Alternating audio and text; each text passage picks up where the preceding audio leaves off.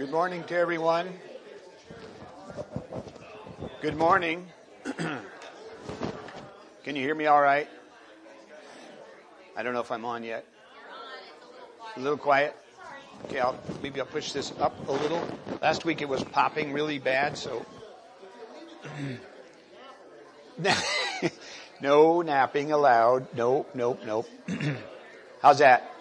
Can you hear me all right now? Very good. Okay. If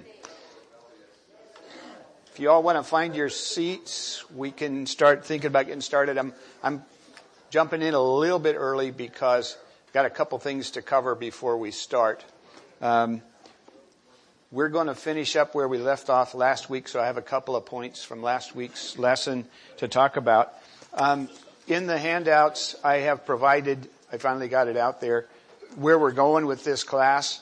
And I laid this out originally for 9 weeks, but as I'm looking at the coming lessons, there's some redundancy there, and I think I'm going to trim it down to 6 or 7 weeks total. So that would mean we have about 3 weeks left after this week to cover.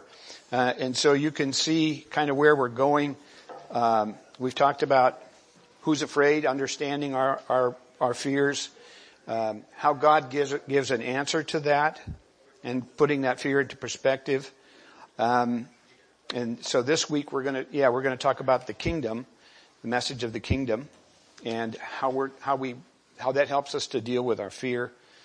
And then next week I want to talk about people and their judgments, the fear of man versus the fear of God. And then we're also going to combine with that the fear of death and judgment, and try to understand where is our hope as we think about that. And then the week after that, we're going to talk about peace, having peace, and how prayer takes a part of that. And then the last week we will talk about peacemakers and shalom and what that looks like.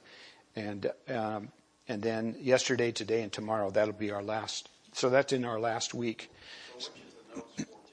The notes for today are for, there weren't very many left, but they're the rest of last week's. And then this week we have lesson, what am I on here, 4? It is the message of the kingdom. That's this week's lesson. So we're going to get to that in a minute.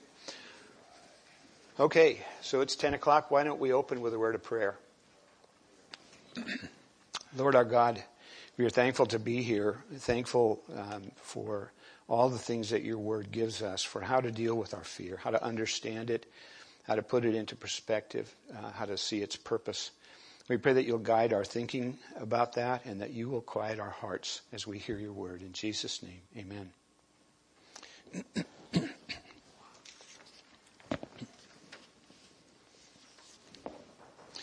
All right, so we left off last week. We're going to talk about worry. And so when God repeats himself, it's because there's something he wants us to really pay attention to, right? And so he's saying, this is important. I want you to understand what I'm telling you, why I'm telling you not to be afraid. See, is that popping again? I think it is. No? A little? Let's go down a little bit. All right. Worry is dangerous. Why is that so? Well, let's look at a passage of Scripture to see if we can figure that out. Go to Mark chapter 4. We're going to look at, I'll read verse 14 to 20.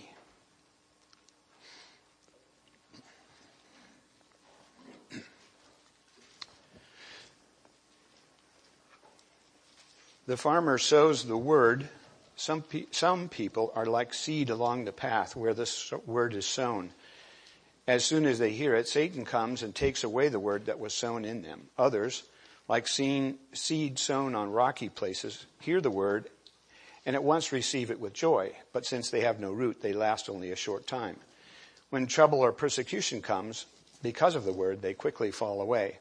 Still others, like the seed sown among thorns, hear the word, but, this is the verse that really matters in what we're thinking about here, but the worries of this life, the deceitfulness of wealth, and the desires for other things come in and choke the word, making it unfruitful.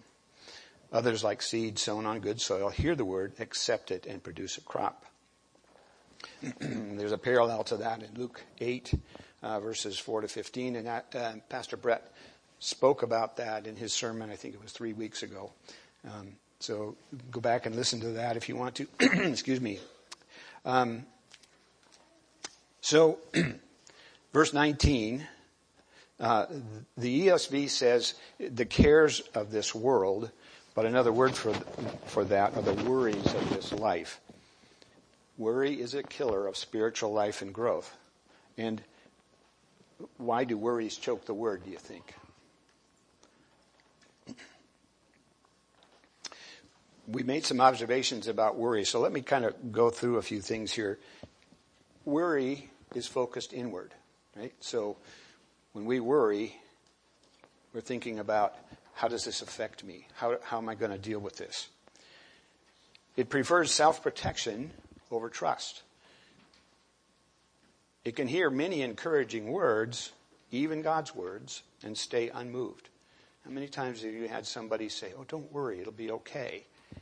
And you hear it, but you think, well, really, am I? I don't know. And so it's a very important thing. It can be life-dominating. It really can take control of you and to a point where you can't get it out of your mind. You're just worrying all the time. It is connected to your money and your desires, the things that are valuable to you. And it can, it can reveal that you love something more than you love Jesus the King. It crowds Jesus out of your life. James chapter 1, 22 to 25. I'll just read that. You don't need to turn there. Do not merely listen to the word and so deceive yourselves. Do what it says. Anyone who listens to the word but does not do what it says is like a man who looks at his face in the mirror and after looking at himself goes away and immediately forgets what he looks like. But the man who looks intently into the perfect law that gives freedom and continues to do this, not forgetting what he has heard but doing it, he will be blessed in what he does. That kind of rang true to me. I don't know how many times I look at myself in the mirror, I'm shaving or whatever, and I go away and I think, I don't know, did I comb my hair? I don't know. Did I miss a spot? It's a forgetful thing. We're so familiar with that face, we don't even have to think about what it looks like. When we discover those things that seem to cause us fear, examine them in the light of God's word and determine whether those things ought to have that importance for us. This is a concept that's going to repeat itself often as we talk about this, and I think you'll hear a real trend here. Do not worry. This we have seen is important and vital for our spiritual growth in Christ. Here are some thoughts to remind ourselves with when we fear. He is always near us. He always hears us. He will test us. That's kind of hard to hear, but he will test us, like he did with the children of Israel, where he made it hard for them, backs to the sea with the wilderness in front and the army of Pharaoh coming after them. That was a test. It was a test when they had to trust that he would provide the manna. There were many tests, and we have tests all of our lives where God is asking us to trust him and making sure that we want to focus on what he has to say. He gives us grace for today. He delivers. There, excuse me. Matthew 6:25 to 34 is a good place to go to remind ourselves of how he cares for us. And it's the passage about how he cares for the birds and nature, and won't he care for you just as well or more? Our Father knows that we struggle with fears, and he cares for us and provides for us. Ask yourselves, what's important? Certainly food, clothes, and shelter are important, but he also tells us, blessed are the poor in spirit. And store up for yourselves treasures in heaven. Seek first the kingdom of God, and all these things will be added. So the real priority is to seek a relationship with our Father, to seek the kingdom first. We're going to talk about the kingdom now. That's the next lesson there. So what is the kingdom? What is the kingdom? What do you think? In your mind, when you think of the kingdom of God, what is that? Heaven? Is it more than that? The first time I had it explained, I remember for some reason the preacher was talking about a kingdom as a realm, a ruler, and subjects. Good. We being as faithful subjects by the Spirit, and being the ruler. Yep. And this world is created as his realm. Yeah. It's all inclusive. Yeah. It's now and Now and eternity. Yes. He's It's the reigning king, and we're his subjects. exactly. Hey, see, you could do this. You could. No, that's very good, and that's exactly what the point is that the kingdom is the realm of the king. It's our king's realm, and it's our alternative to worry. And so, if it is, we should learn a little more about the kingdom. Turn to Luke chapter 4. We're going to look at verses 16 to 21 and then 16 to 21.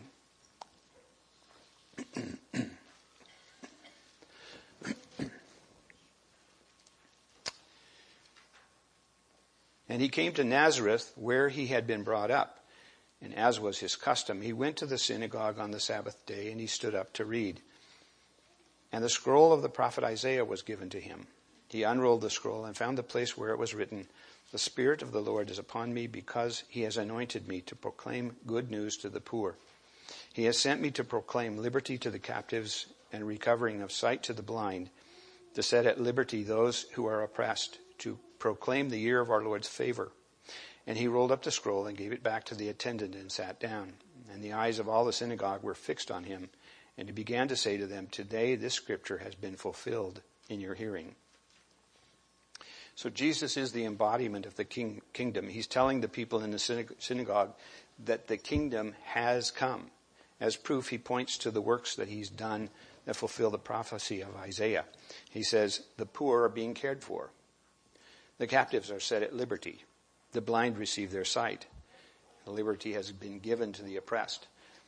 Now, of course, he's pointing to the works he's done there in Israel at that time. But do you see yourself in this as well? We are poor in spirit. Poor, before he saves us, we are definitely poor. We have nothing. He sets the captives at liberty. He liberates our souls when we turn to him. He takes away our blindness so that we can see his word and understand him. And he gives liberty to the oppressed. So the kingdom is the kingdom of heaven, but it's not a faraway ethereal place. The kingdom is where the king dwells. He dwells on earth in a new way, and he's amongst his believers, where he is firmly establishing his reign. Jesus has all authority. God began to bring about the kingdom as soon as Adam sinned. And we can go back to Genesis 3:15, where he talks about that promise in there about how he will rescue his people. He chose an insignificant people, a rebellious, disobedient people, to bring about that reign of the king. So here's Israel. They're the chosen people. They're the people whom God will bring the king through. And all they can do is disobey him, grumble at his provision, grumble when they run into a test or a trial, and yet God brings Jesus through the Israelites. And that makes the kingdom that much more magnificent, right? Because we think, in the way we would look at things, we would choose people who would be obedient, who would try to follow his rule and his law, and that should be who the king would come through. But no, God chooses insignificant people like the Israelites. To David, he says in 2 Samuel 7:16, "Your house and your kingdom will endure forever before me. Your throne will be established forever." That's a real great promise. Of Jesus, he said, and this is in Psalms, "Your throne, O God, will last forever and ever. A scepter of justice will be the scepter of your kingdom." So it's not just promised, it's fulfilled in Jesus. Now, this kingdom requires our allegiance. Martin Luther said this: fear of God is a filial fear, that as that of a son who loves his father and doesn't want to offend him or let him down. It is a respect of the highest magnitude. And we're going to talk more about this in other lessons. So our allegiance to the kingdom of God is nurtured by the very words of God. The more we know about his kingdom, the more we will want to respond in the right way. And it's especially true as we hear things that are spoken about our King, Jesus. It's demonstrated in our obedience. We become more like the King when we keep his laws. And that doesn't happen overnight. It doesn't happen by our own wills. It's small individual acts of obedience. We don't get there quickly. In fact, I think we don't get there until heaven. We don't realize. And Psalm 119 spends a lot of Psalms that spend a lot of time talking about how we need to understand God's word better, how we need to obey his word and his laws and his statutes. And those are freeing for us. They're helpful for us. But we can't do it in our own strength. The kingdom is more important than the things of this earth. And our minds have to be involved by giving our allegiance to Jesus Christ. That is of ultimate value. All right, so protecting our own kingdom instead of trusting the King. The author of Running Scared points to our money as being at the crossroads of what we value. What sort of fears can you think of when we think about money?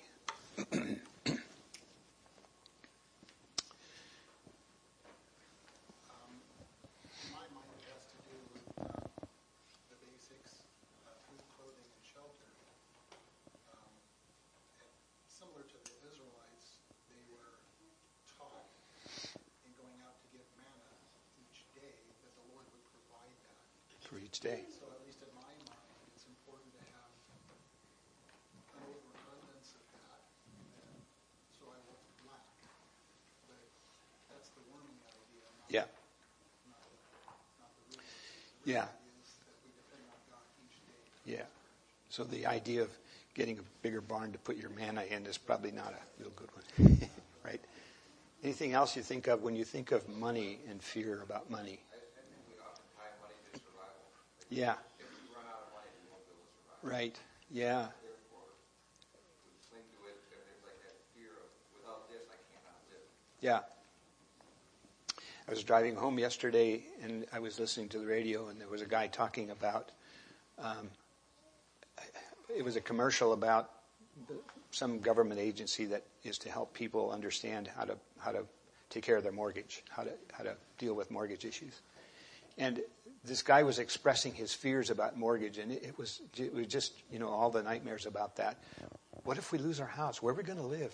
What'll it do to the kids? And just on and on and on. And I thought, this guy needs to hear about fear. Obviously, he's not looking at it from a godly perspective.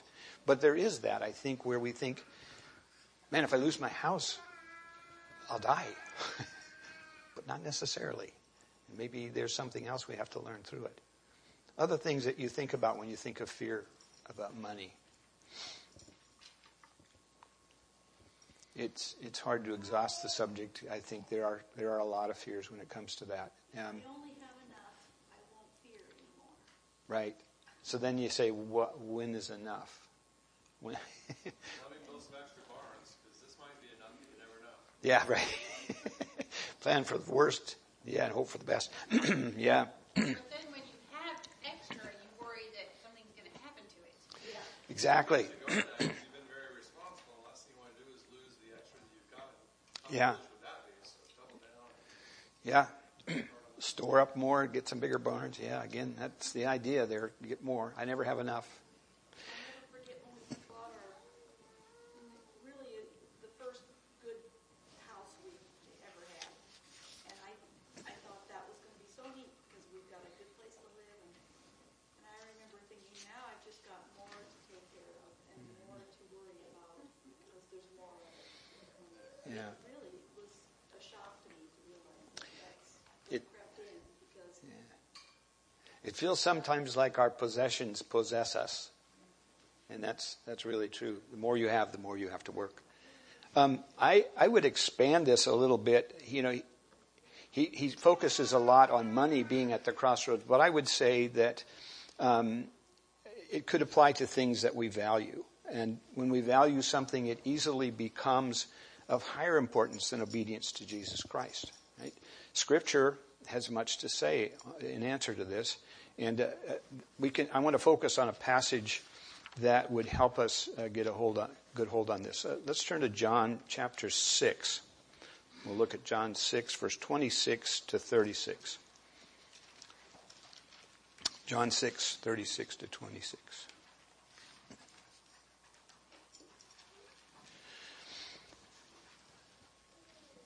And I didn't print it out here. Let me just find it real quick.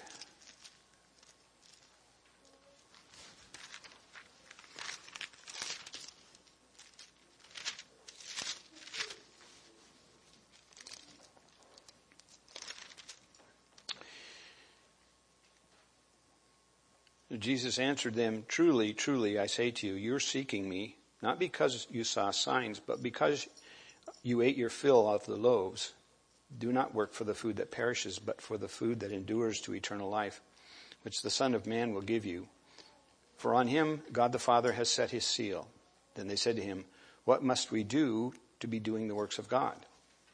Jesus answered them, "This is the work of God, that you believe in him whom he has sent."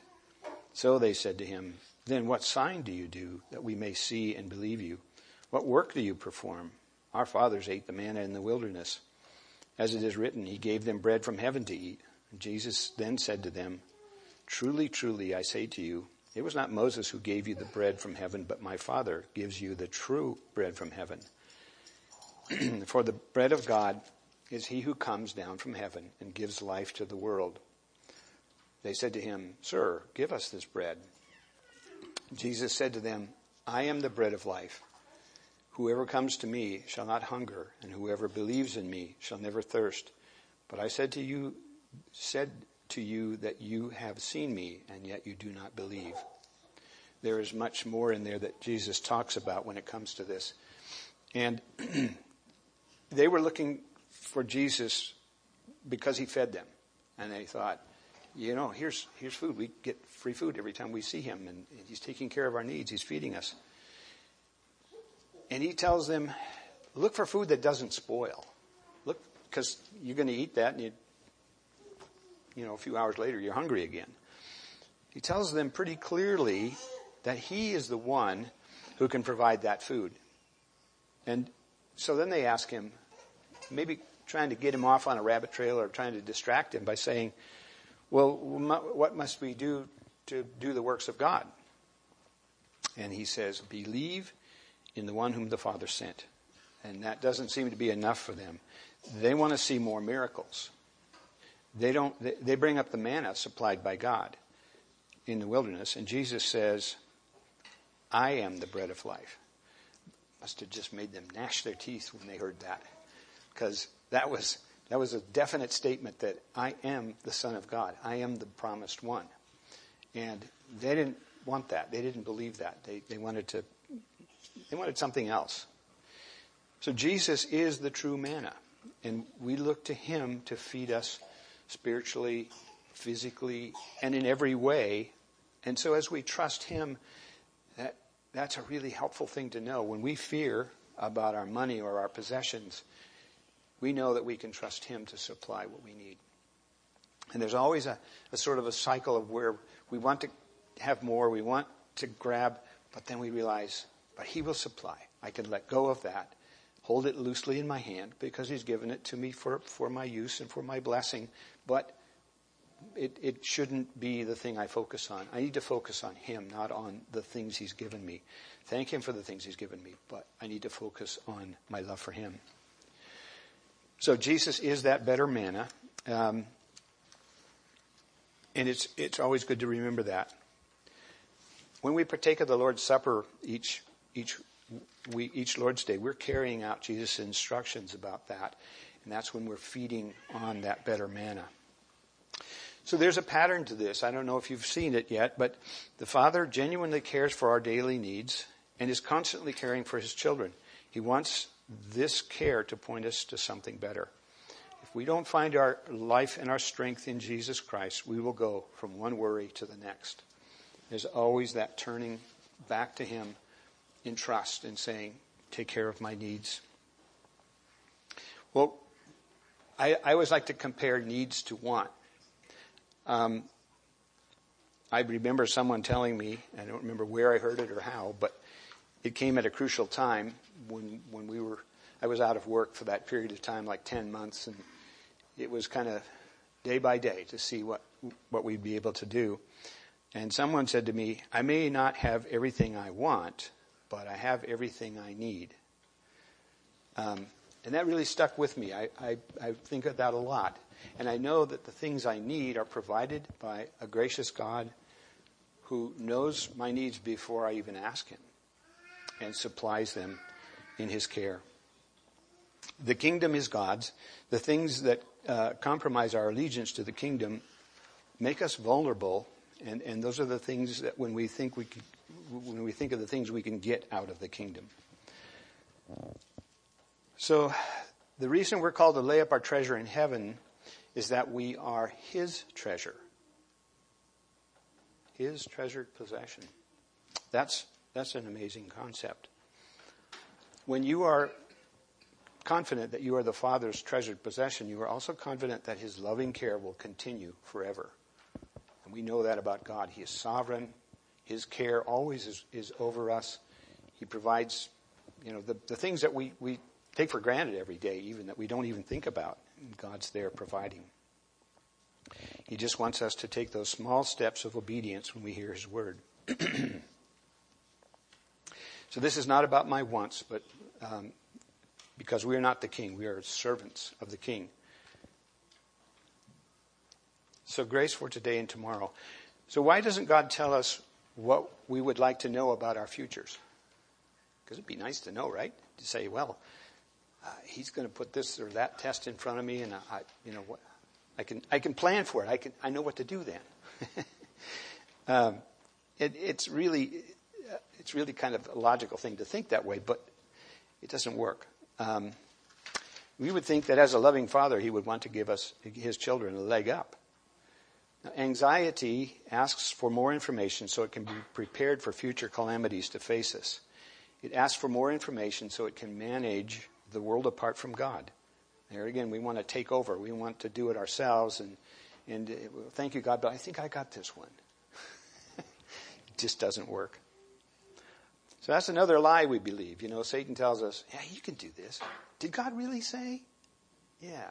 So when you feel yourself going in that direction, I think you kind of need to go back and think, wait, what kind of temptation is Satan throwing in front of me here? I need to go back and look at God's word and trust him for what I need. And you can kind of remember the observations we made about worry, and it always thinks about the future, worst case scenario, so I can be prepared and so on.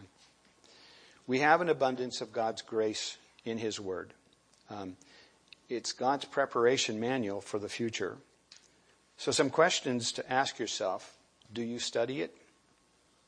Do you search it for insights when you are anxious? What are some things that you do kind of around understanding God's word? Well, we're commanded in Psalms to making me a refuge, your shadow, and your fortress. Yeah. And when you do that, then he provides the delivery, the grace, and the needs. Yeah. When we're kind of close to the end, I'm going to give you a bunch of things that I've read in Psalms, and the more I've studied this, the more places I find in God's word that are just so hopeful and blessing. He takes away our fears by just providing his word to say, this is how you deal with this. This is how you understand it. And part of that is reciting who God is to ourselves by seeing what it says about God in his word. John 15, verse 15 says, "No longer do I call you servants, for the servant does not know what his master is doing. But I have called you friends, For all that I have heard from my Father, I have made known to you. What a rich verse.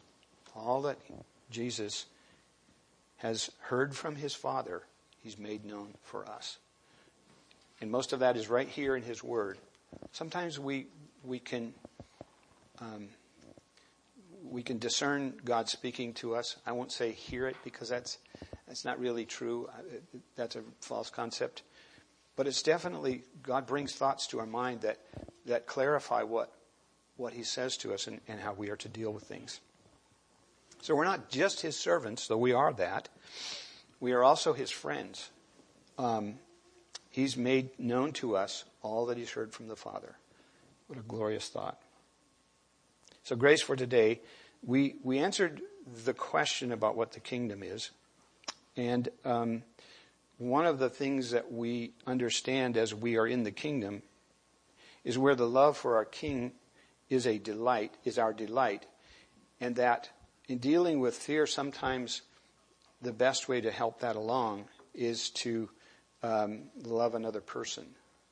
And that can be hard, because there are people around us who they're angry because of their fear. They say things that are hurtful and harmful. And so to look at them in a compassionate light and understand these people are afraid, and answer them kindly, answer them gently. It isn't always easy to do, but if we strive for that, I think it helps our fear as well.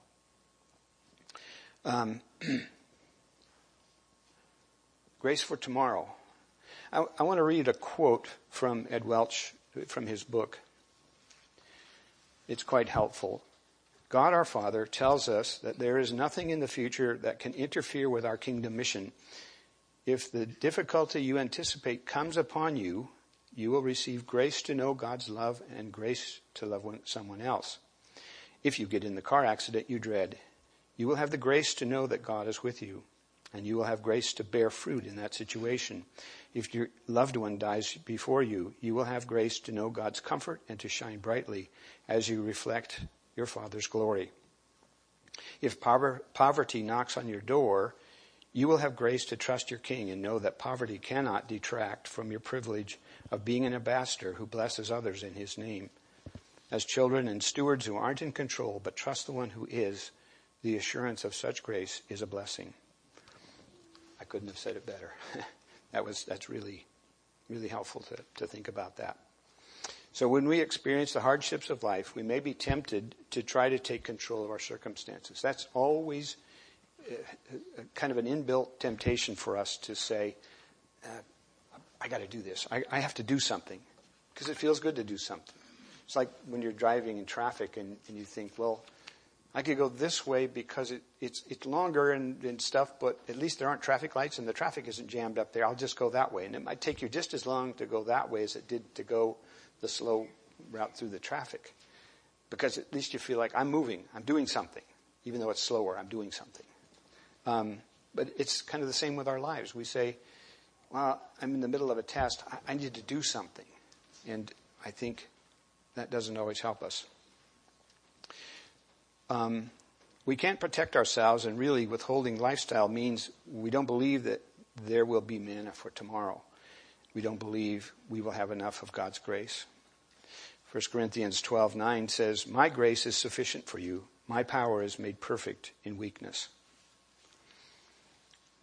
So this grace means we do not have an impersonal God. He cares personally for every need that we have. He is personal and he is active. And you think of the Israelites again, when they complained, they weren't calling out to God necessarily and saying, "Oh, God, help us." Although there were times when they did that. It was usually after they had sinned really badly.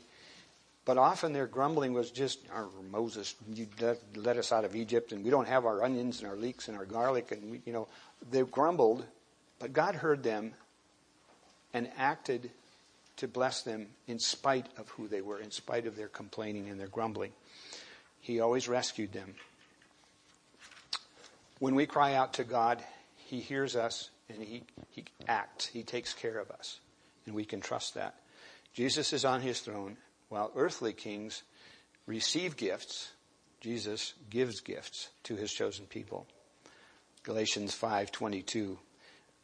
But the fruit of the Spirit is love, joy, peace, patience, kindness, goodness, faithfulness, gentleness, self-control. Against such there is no law. So these are the gifts of the Spirit. And when we prayerfully seek these gifts, God can put them to use. He will hear us as we seek those, and He will act.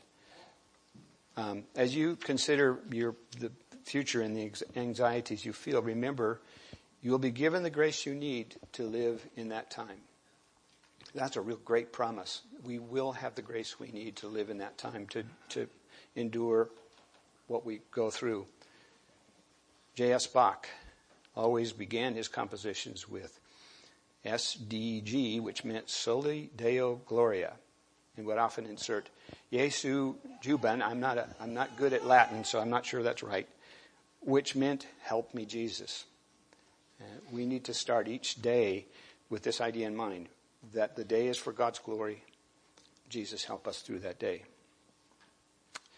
And then end that day with thanksgiving to Him for the way He supplied. Right. Well, He tells us to seek His face. So let's review a minute what we've learned. Fear and worry are more about us than the things outside of us. They reveal what we value. What we value turns into kingdom allegiances. God is patient and compassionate with us. He supplies grace. He persists in calling us to the beauty of His kingdom and gives us more than we can imagine. The knowledge of these things should help us abolish our anxieties quickly, but God values strong foundations that are established as we feed on Him and meditate on His Word. We should anticipate slow, steady change with lots of tests along the way. Warriors need to be expert in a few passages, and so I'll list these out. I don't know if I put these in the notes or not. Did I? Yeah. Maybe. No, I didn't. Okay.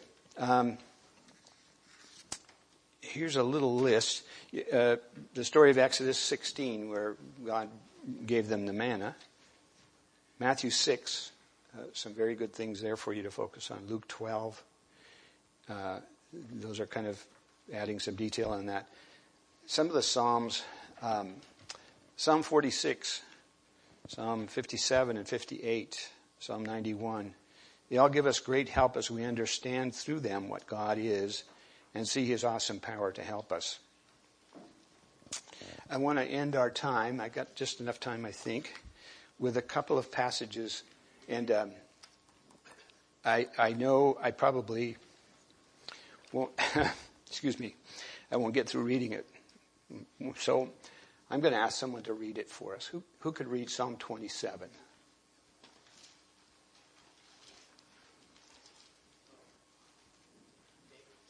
You up? Okay, thank you.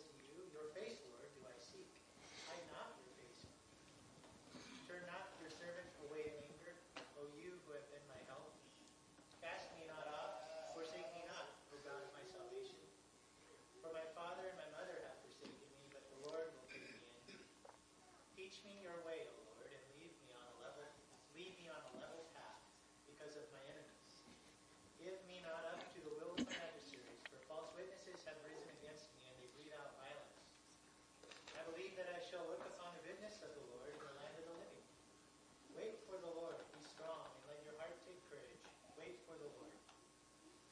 Wow. This is a passage I think is worthy of memorization, and probably one we could call back to many times as we face different trials. Let's look at a few things there. Verses 1 through 3, he begins with a statement of confidence in the Lord. He describes the Lord in words that are very helpful for us. He's the light, the salvation, the stronghold, and these all are a source of confidence for us and for him. In verses 4 through 6, he says one thing.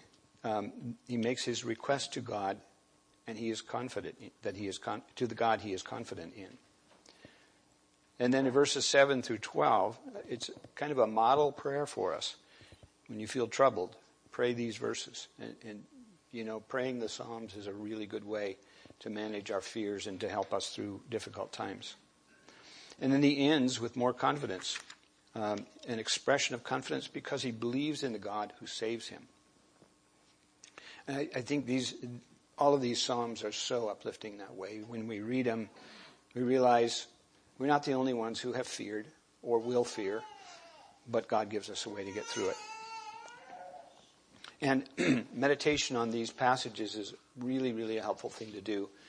And the more you meditate on these, when you encounter fears, which you will, you'll be able to deal with them. You'll be able to call that back to mind and think, oh, but I serve a great God. He is my light and my salvation. Isaiah 66:1, I'm just going to end with that. Thus says the Lord, heaven is my throne and the earth is my footstool. What is the house that you build for me? And what is the place of my rest? All these things my hand has made, and so all these things came to be, declares the Lord. But this is the one to whom I will look, he who is humble and contrite in spirit and trembles at my word.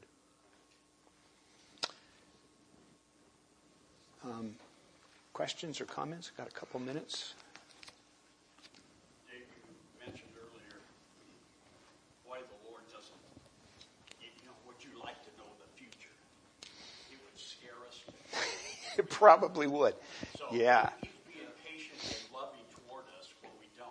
Yeah, that's for sure. The second thing is, don't think because you're worrying that you're worse than anybody else or you've lost your salvation.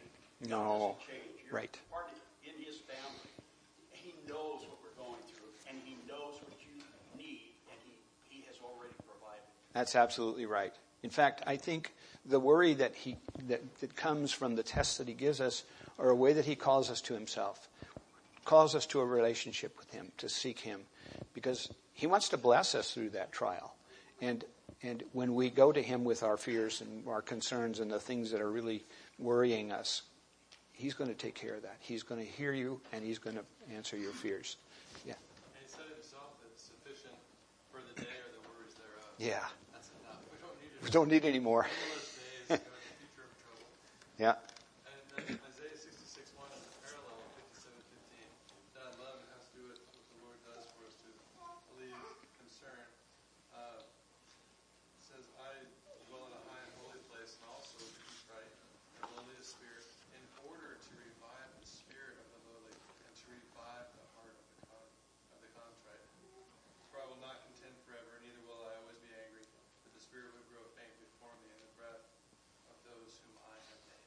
Wow. Yeah, what a great verse. We could probably spend an hour just sharing verses with each other. Charlie. On the other side of the coin of the future, in one sense, we know it.